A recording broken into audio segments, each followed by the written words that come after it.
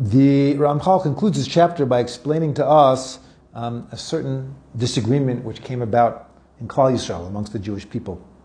Now, obviously, during the time of Moshe Rabbeinu, when Moses brought the Torah down from Mount Sinai, is that everything was totally clear and there was no disagreement. There could be if someone didn't understand something, you go to Moshe and he knew everything. But already from after Moshe's death, the Rambam says the possibility for disagreement in halacha existed, and we find that it was always there. It's not a new thing. Okay, but there always was a way, a mechanism. The Torah gave us a mechanism to deal with machlekes and to decide what's the correct path. Decide when there's a disagreement amongst rabbinic authorities, that to decide which is the way that we're supposed to conduct ourselves and which one is correct. But there came a time in Jewish history, during Roman times, okay, about 2,000 years ago, where there was a split which happened amongst the Jewish people. There were two great sages, Hillel and Shammai. Each of them founded great yeshivas, great academies, and each of them had many, many students. And after, there were a few differences of opinion between Hillel and Shammai, which could not be settled. And then after their death, is that those differences mushroomed, and there were hundreds of differences of opinion between what's called Beis Hillel and Beis Shammai, the Academy of Hillel and the Academy of Shammai. And the problem was it was so split that there was actually no way, the mechanisms they had in the past were no longer working. And they could not decide what was could not definitively decide in a way that was binding on everybody that, which way was the correct halacha. Now in general, the school of Shammai was strict and the school of Hillel was more lenient in general. There are exceptions. And what ended up happening is that the Jewish people made a decision that they were going like Hillel. In fact, pretty much always, there are a couple of exceptions, but there are many, many hundreds of disagreements, but you always go like Hillel, even though Hillel is the more lenient opinion. Okay? So one of those disagreements was about saying the Shema, about how you're supposed to position your body when saying the Shema.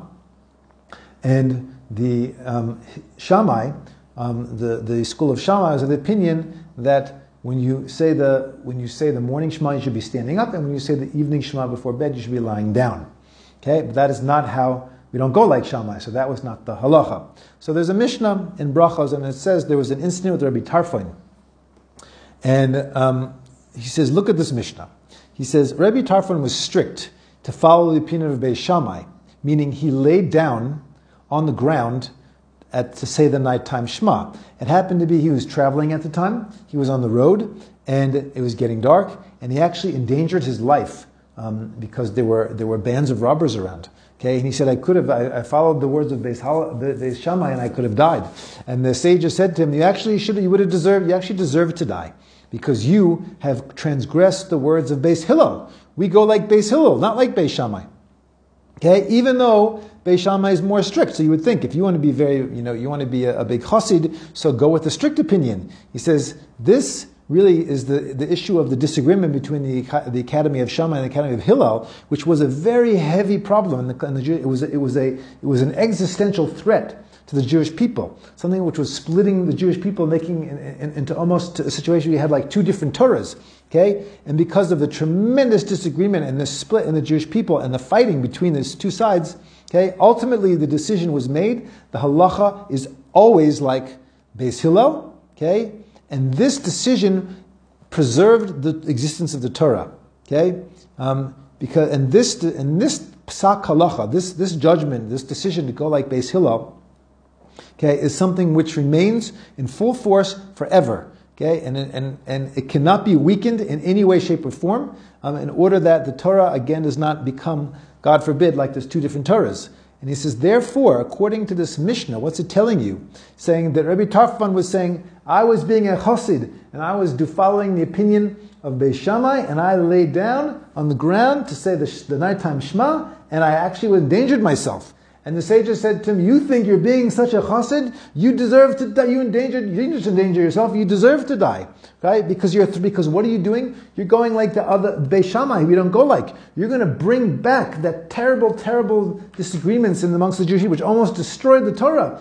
And he says it's more chasidus to go like Beis Hillel, even though they're more lenient, than it is to be strict and go like Beis Shammai. And he says this is a tremendous illustration for us to see that what we're talking about here. Okay, is that we have to be able to see the light of truth and of Emunah in order to do that which is right in the eyes of Hashem, and not that which looks to be more religious or more strict, but to do that which is most right. And in this case, the most right thing is to do the thing which is going to uphold the unity of the Jewish people.